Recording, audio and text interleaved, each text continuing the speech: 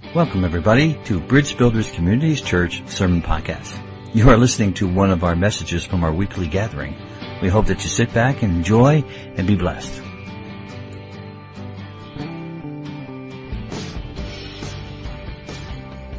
How many remember the prophetic word at the beginning of August? I'm going to repeat it to you in case you didn't remember. Remember, God said, I am leading you into a season of intense hunger. I'm leading you into a season of intense hunger, and I wrote down these thoughts after receiving that word, that hunger was desperation. Nothing else is going to do. That hunger was dependence. We needed to be humble. That hunger was not tamed, that it was wild and it was fierce. That hunger was focused on getting what it needs. Hunger was going to change our direction, where we were headed. And that finally, that hunger was worship, and it meant to center our desires on God. I don't know about you, but this prophetic word has really challenged me in all those areas, in my desperation and my dependence, and I felt too tame, too domesticated. So this has challenged my wildness, my fierceness, when it comes down to my hunger for God. Now, we talked about that. We talked about, as the deer pants for water, that desperation that I have to get to water. There's a desperation of having to get to God here. That nothing else is going to do unless we get into His presence. Nothing else is going to do unless we fall at His feet. Nothing else is going to matter unless we connect with Him. That kind of desperation, that kind of fierceness, that kind of thing that's just not tame. It's not domesticated. And I think this is the one that's probably the most challenging for me, is that, that hunger will change your direction and where you're headed. 8 months ago, almost 9 months ago, come Monday, I haven't known where I've really been heading for the past 9 months since Christine has passed. And it's taken the last thing, that hunger is worship. And thank you, worship team, for leading us into a really wonderful time of worship and listening to God there. And worship is the thing. Worship is the thing that's going to drive our hunger. When we hunger and thirst for righteousness, and He is righteous. And to get into His presence and to fall at His feet and to not grab just the hem of His garment, but grab every part of who He is, so that we do not let go of the God who won't let go of us.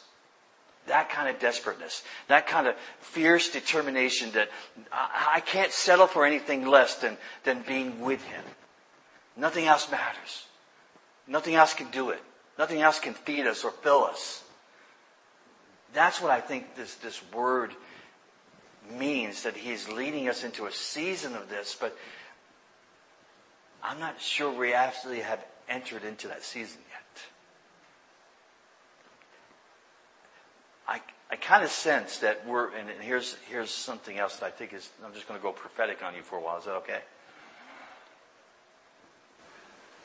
Listen to this. I feel like we're content to be in the wilderness because we know what's there. It may not be comfortable. We may not even like the wilderness. We're hungry there. We're thirsty there. We're frightened there. We're lost there. But we're content. Because it's familiar. Because we're used to it. It's become ordinary.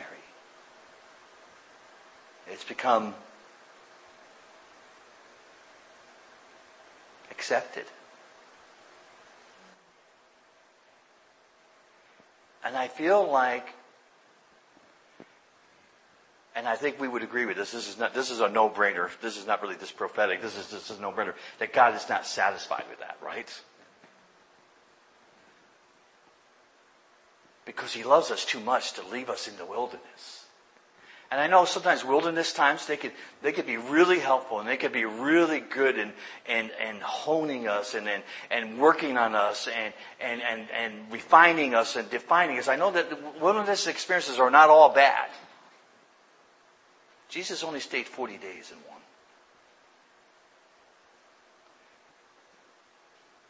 And everything that He was confronted with, his hunger and his thirst, He had an answer for, and was God's Word. But He eventually left the wilderness. I have a funny feeling that we're kind of stuck there. As individuals and as a group, and I'm speaking to people out there too. I think it is complacency. That's part of it. Whenever I said, there are so many different appetite suppressants out there that dull our senses, that dull our hunger, that just dull us. Look, there's a lot of crap going on in the world, and it could be frightening, and it could be scary, and it could be worrisome. And I think sometimes we dull our senses to it. We get oversensitized to it, and we want to avoid it. We don't want to think about it. But that same kind of lack of engaging society makes us not engage God.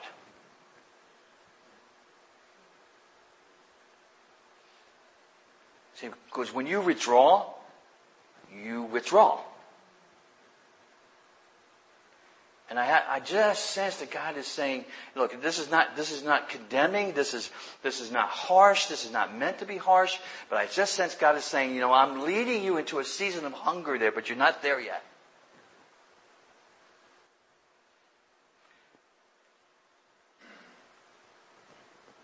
I need you to be more desperate. I need you to be more dependent. I need you to be more fierce. I need you to be more focused. I need you to start to change your direction. And I need you to worship. Because the wonderful thing about worship, when we've talked about this over again, when we worship, we take our eyes off ourselves and we put our eyes back on Him. And when we lift up our face and we lift up our countenance, we can see what? We can see the horizon. We can see a lot clearer where we're supposed to go. We can see paths that we couldn't see before. Worship lifts our eyes up. Worship lifts our heart up. Worship lifts our spirit up. Worship lifts us up. It makes us rise up. It makes us stand.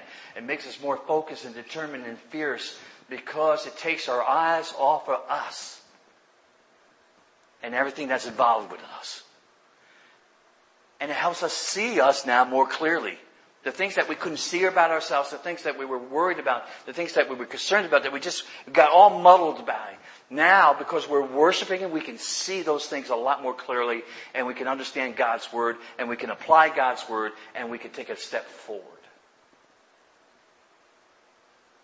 God wants us in this season of hunger because it's for our own good to be hungry for God, to be continuous, to be ravenous for God.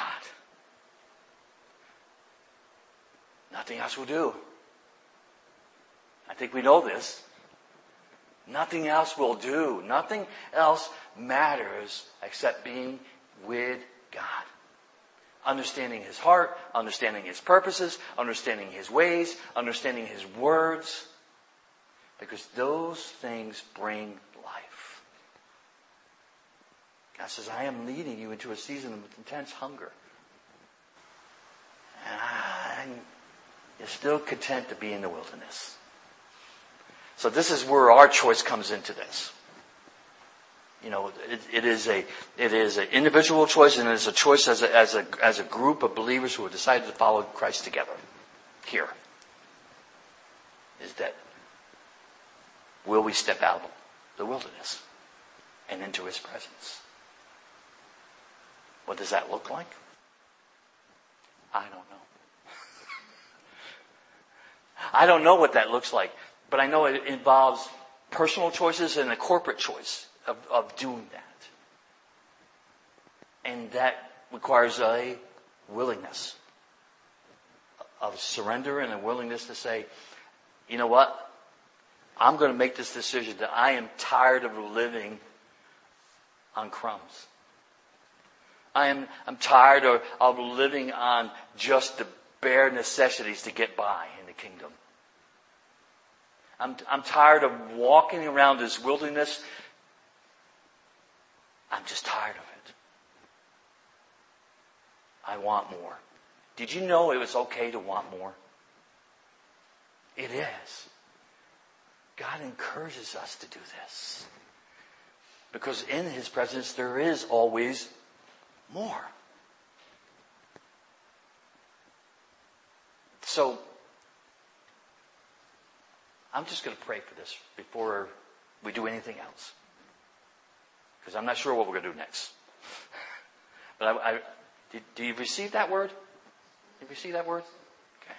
Father, thank you for speaking to us again. Your heart is for us. And you draw us to yourself because of your great love. And we praise you for that. We praise you for your generosity of your great love towards us. We are undeserving of it. But you lavish your love on us. Thank you. We praise you for that. Father, we want to be hungry for you. And we admit our great need, our great hunger.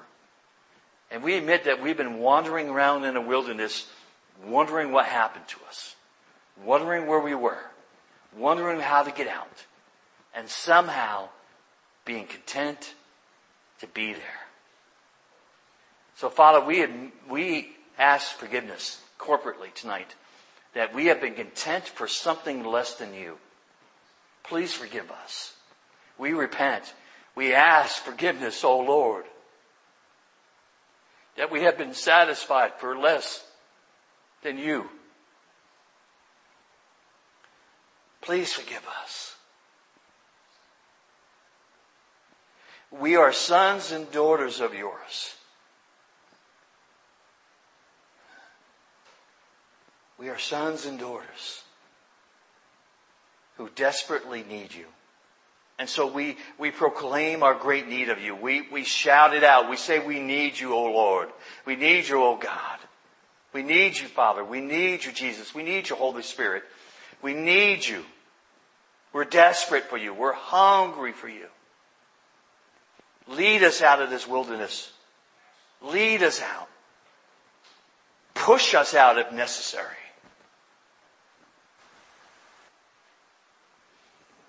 Father, we love you. And we ask that you would continuously speak this into us. And right now I pray for a release from this wilderness for all of us. And I pray against anything that has kept us there. Any lies that we have believed. Any deception by the enemy that we have fallen for. We reject that now in the name of Jesus. We rebuke that now in the name of Jesus. We renounce it now in the name of Jesus. And what we receive is the freedom to walk out of this place and into everything that you have for us. We humbly ask. We humbly come that you would do this for us. We surrender to you. And we know that you will shepherd us out of this place.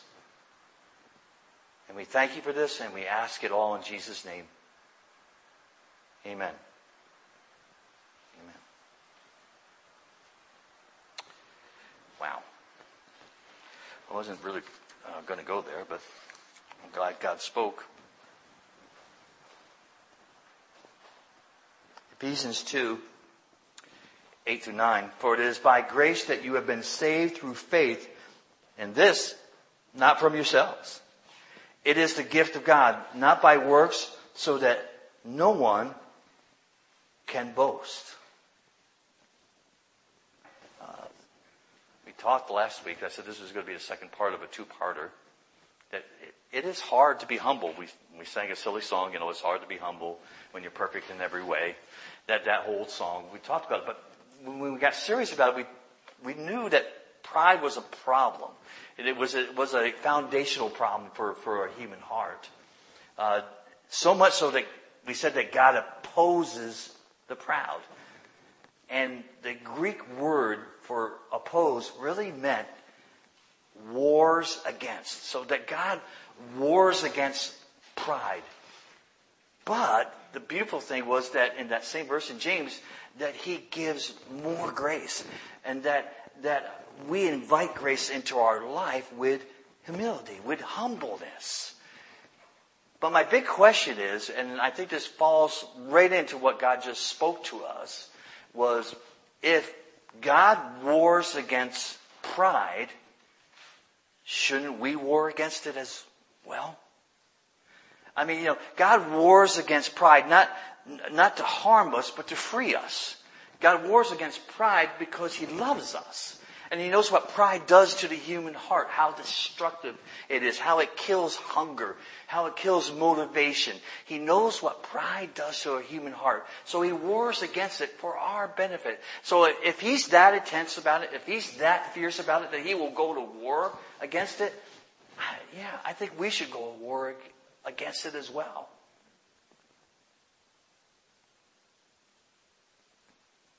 This war against pride is a huge battle. It's against a fundamental thing about the human heart, because the human heart is broken. It's broken without God. And this pride comes in where, because of this brokenness, where we begin to think and we begin to believe that we know better than anybody else. And we know better than God sometimes. Or maybe it's an issue of entitlement. Like I spoke about, how I exposed how that was my appetite suppressor last week. Remember I talked about how I felt entitled, like God owed me something. That's pride. And I didn't really talk about this week, but I'm going to talk a little bit about this because I think that it goes right along about being stuck in the wilderness. It's this. Did you know that self-depreciation is also pride? It is also pride. Where we doubt our worth and our value to others and especially to God. It's a self-defeating mindset where we have a destructive self-image. When we say things like, I'm a failure. I'm worthless. I'm not valuable to anybody and no one loves or likes me. So when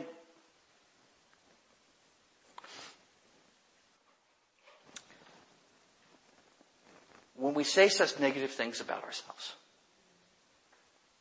we are saying that we know better than God. Because God doesn't speak that way about us. That's not how God talks about his sons and daughters. So it is an issue of pride. So let me ask you another question. So when we have something challenging going on in our body, in our health, maybe we have a food allergy. Maybe we have a deficiency in some nutrient somewhere. So what can we do in order to make our bodies healthy again? We can change our diet. Right? We can change our diet to address those issues in our body, be it a gluten issue or a myriad of other things that the body can be. But we can change our diet, and a lot of things can be fixed with a change of diet. It's a wonderful gift that God has given us. But that's the same thing when we're talking about spiritual things. Because what we've been saying all along through this series, what feeds you, what forms you. You are what you eat in the kingdom of God. And so we got to believe that what we eat is forming us. So we got to watch what we eat, what we feast on, what we put into our spiritual life.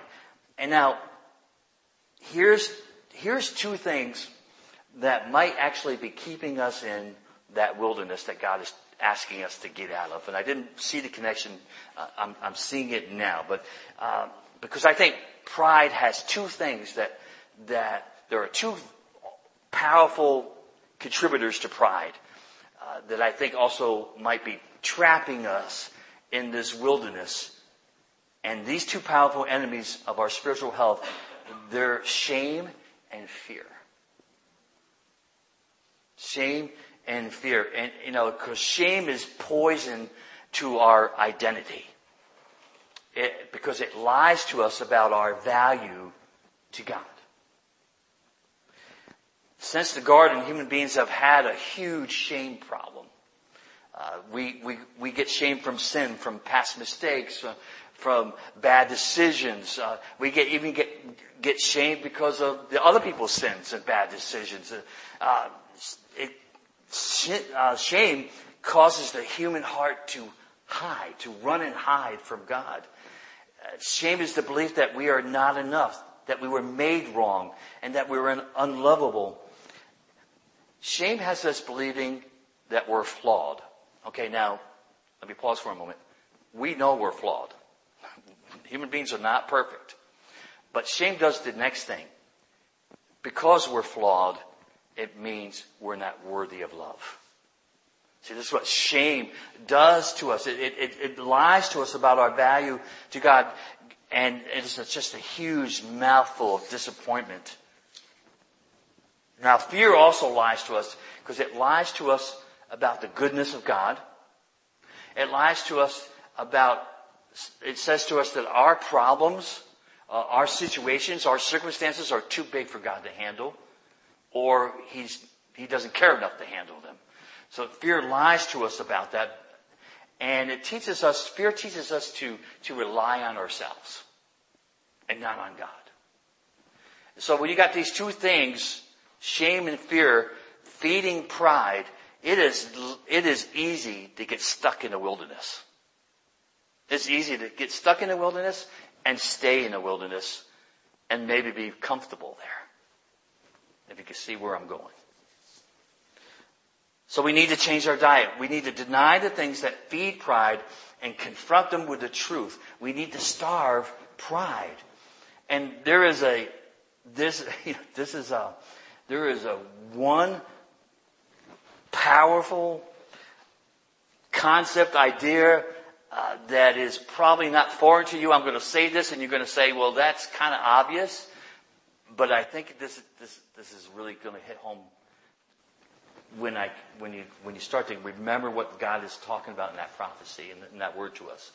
Okay, here's what I think we need to do in order to starve pride. We need to let the kingdom of God rule over the kingdom of self.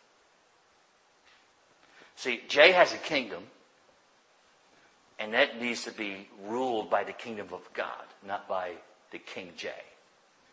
There's a kingdom of self that needs to actually go away, and there needs to be the kingdom of God ruling and reigning in my heart. Because everything starts to change when that happens, when I accept God's sovereignty over my kingdom. By faith, these things change. My feeding habits change. My diet changes. The way I eat changes. The way my hunger changes. My fierceness changes. My focus changes. All those things change because God is now ruling and reigning over my kingdom, and He is the only king there. Everything starts to change. My questions change. It is okay to ask God questions. God invites questions. God invites these come and let us reason together moments. But there's a huge difference between asking God questions and questioning God. There's a huge difference. And I think what happens in the wilderness, we start to we're questioning God. We're questioning God. We're not asking God any more questions. We're just questioning. And what does that sound like? That sounds like pride. Because those questions have accusations in them. They're controlled by fear and they're controlled by shame. And so that kind of pattern of questioning God is so much different than asking God a good, hard question that only He can answer through His Word, if you can see that. And I start to talk, this is really cool. When God's sovereignty is over my kingdom, I start to talk to myself the way God talks to me. I start to talk to myself the way that God talks to me. I start to learn His language, kingdom language. And the kingdom language is about humility and love and mercy. And can you imagine for a moment all those areas in your life where you think stop your hunger for God, that hinder your hunger for God, which is maybe keeping you in this wilderness that we're starting to see in a different way here? Can you imagine if we started to talk to ourselves the way that God talks to us, how different that would be in our lives? If we stopped repeating the old message and started talking like God does to us, I think things would be radically different. I think our view of the wilderness would change. Our view of what God is trying to say to us, trying to draw us into would change dramatically. He would whet our appetite. He's trying to whet our appetite with this. And I think it's a just beautiful love that God does. And I think God always talks in love. 1 Corinthians 13, 4-7. Love is patient. Love is kind. It does not envy. It does not boast. It is not proud. It does not dishonor others. It is not self-seeking. It is not easily angered. It keeps no record of wrongs. Love does not delight in evil, but rejoices in the truth. It always protects. It always trusts. It always hopes. And it always perseveres. That's the language we should be speaking over ourselves and reminding ourselves. Can you imagine if you talk to yourself that way? I think the wilderness would look a little more uncomfortable. Not a place that you would want to stay, because you would realize what? You would realize where you are. What am I doing in this wilderness? Why have I stayed so long? I need to get out of here. I need to go and be with my Father. Now here's something that God said to me, and I didn't understand it at first. So we're talking about talking like God talks to ourselves and to other people, of course. That's really the whole thing about the gospel, is talking to other people about how God talks to us, about His love and His forgiveness and His mercy. But when I talk the way God talks, I speak less and I listen more. When I talk the way that God talks, I speak less and I listen more. How is that possible? How is that possible? Sounds kind of freaky, right? That talking like God is all about listening more than talking. And it comes back to humility. I want us to think about humility as being the biggest hearing aid that's ever been created. Because it is. Because when we're humble, when we walk in humility, our ears are open to hear the voice of God like never before. And so that's why I think this is an issue of pride that keeps us in the wilderness. And that's just something we have to examine for ourselves. You know, humility opens up our discernment. It helps us to be more attentive. It helps us listen in on God. And so my words, I still speak God's words, but they're words like this. Be still. I say to myself, be not afraid. Jay, be like a little child. Jay, be humble. And so when I speak God's words like that, then I can listen to Him more, because it opens up my life, my mind, my spirit, and it quiets all that soul clutter in my life. Everything that just makes noise in my life. The noise of the world that gets in and just confuses everything. The noise of the enemy that comes in and lies to us. That all that soul clutter, that him being humble, walking in humility invites what? God's grace in. And that's what we need in order to see clearly, to see God clearly. It helps me to pause and reflect. I meditate on His words, His language, the way He speaks. I hear the love in His voice. I hear the favor in His voice. And I am drawn in. I get more hungry for Him. Shame and fear tell me that I am unworthy of all this. But I want you to hear this. God's favor is not earned. It is given. God's favor is not earned. It is given. Romans 5:8 says, but God shows His love for us that while we were still sinners, what? Christ died for us. So what I'm saying is that we can't earn God's love and we can't unearn it. It's just given. God has given it to us. Your qualifications, your behavior, it's not about you. My qualifications, my skill sets, it's not about me. It is not about us. It is about who He is, who God is.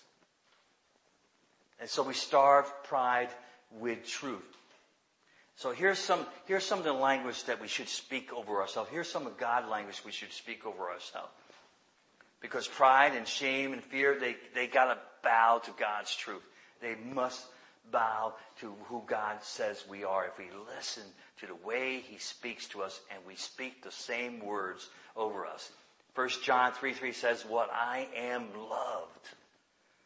I am accepted in Ephesians 1:6. I am a child of God in John 1:12.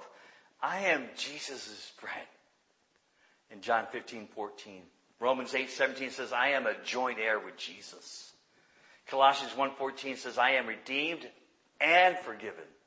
Colossians 2:10 says, I am complete in Jesus Christ. I am free from condemnation in Romans 8:1. I am a new creation in 2 Corinthians 5:17. And this one always blows my mind. Colossians 3:12, that I am chosen by God. Being chosen is a good thing. Being chosen by God is a great thing. This is how we war against the enemy of our soul, and this is how we war against pride. And I believe if we would speak these kind of words and the other words that are throughout the Scripture about what God thinks about us, if we really speak these words over ourselves and really believe these words about ourselves, we would find ourselves out of this wilderness a lot quicker than what we've been. I want my life agreeing with the language of Father God and not the words that the enemy uses against me. So I'm going to cling to the words of my advocate and refuse the words of my adversary. I'm going to cling to the words of my advocate, the one who advocates for me, and I'm going to reject the words of my adversary. This is where we need to be fierce. See, there's an enemy warring against us, and we must war against our pride. We need to be fierce. What war is ever tame? I want to get out of this wilderness. I want to be free of it. I want to shake its dust off of me. I don't want to be in there anymore. And I need to get hungry. I feel like you need to get hungry.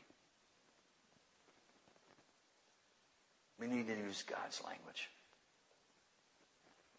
Psalm 25:2 says, "Oh my God, in you I trust. Let me not be put to shame. Let not my enemies exult over me." Psalm 34:4 says, those who look to him are radiant, and their faces shall never be ashamed. Never. Never. Never. And then Isaiah 57 Isaiah 57, verse 7. But the Lord God helps me. Therefore, I have not been disgraced. Therefore, I have set my face like a flint, and I know that I should not be put to shame. There's fierceness in all those things. There's focus in all those things. There is a desire, and there is acceptance of the fact that we don't belong to shame, and shame does not belong to us. Neither is fear. I know we get afraid, and it's perfectly human to be afraid. And it's actually human to feel shame. But we're more than human. We're still human, but we're more than that, because we're sons and daughters of the Most High God. And there is a language that he speaks in the kingdom towards his sons and daughters, which sets us free. So if Jesus has really set us free, and we are set free indeed, I don't think free people find themselves wandering in a wilderness for long. So there are lies, and there are things there are agreements that we have made. Look, I don't even need the enemy to confuse me. I confuse myself enough. I believe enough lies on my own without the enemy getting involved. But there is an enemy against us who wants nothing but to come to rob, steal, and destroy. But Jesus said what? I have come that you might have life, and life more abundantly. We either believe that, or we don't believe that. And so, I don't want any of us to be controlled by fear and shame anymore. I don't think you want to be controlled by fear and shame anymore. I know God doesn't want us to be. He doesn't want us to be controlled by anything but the Holy Spirit.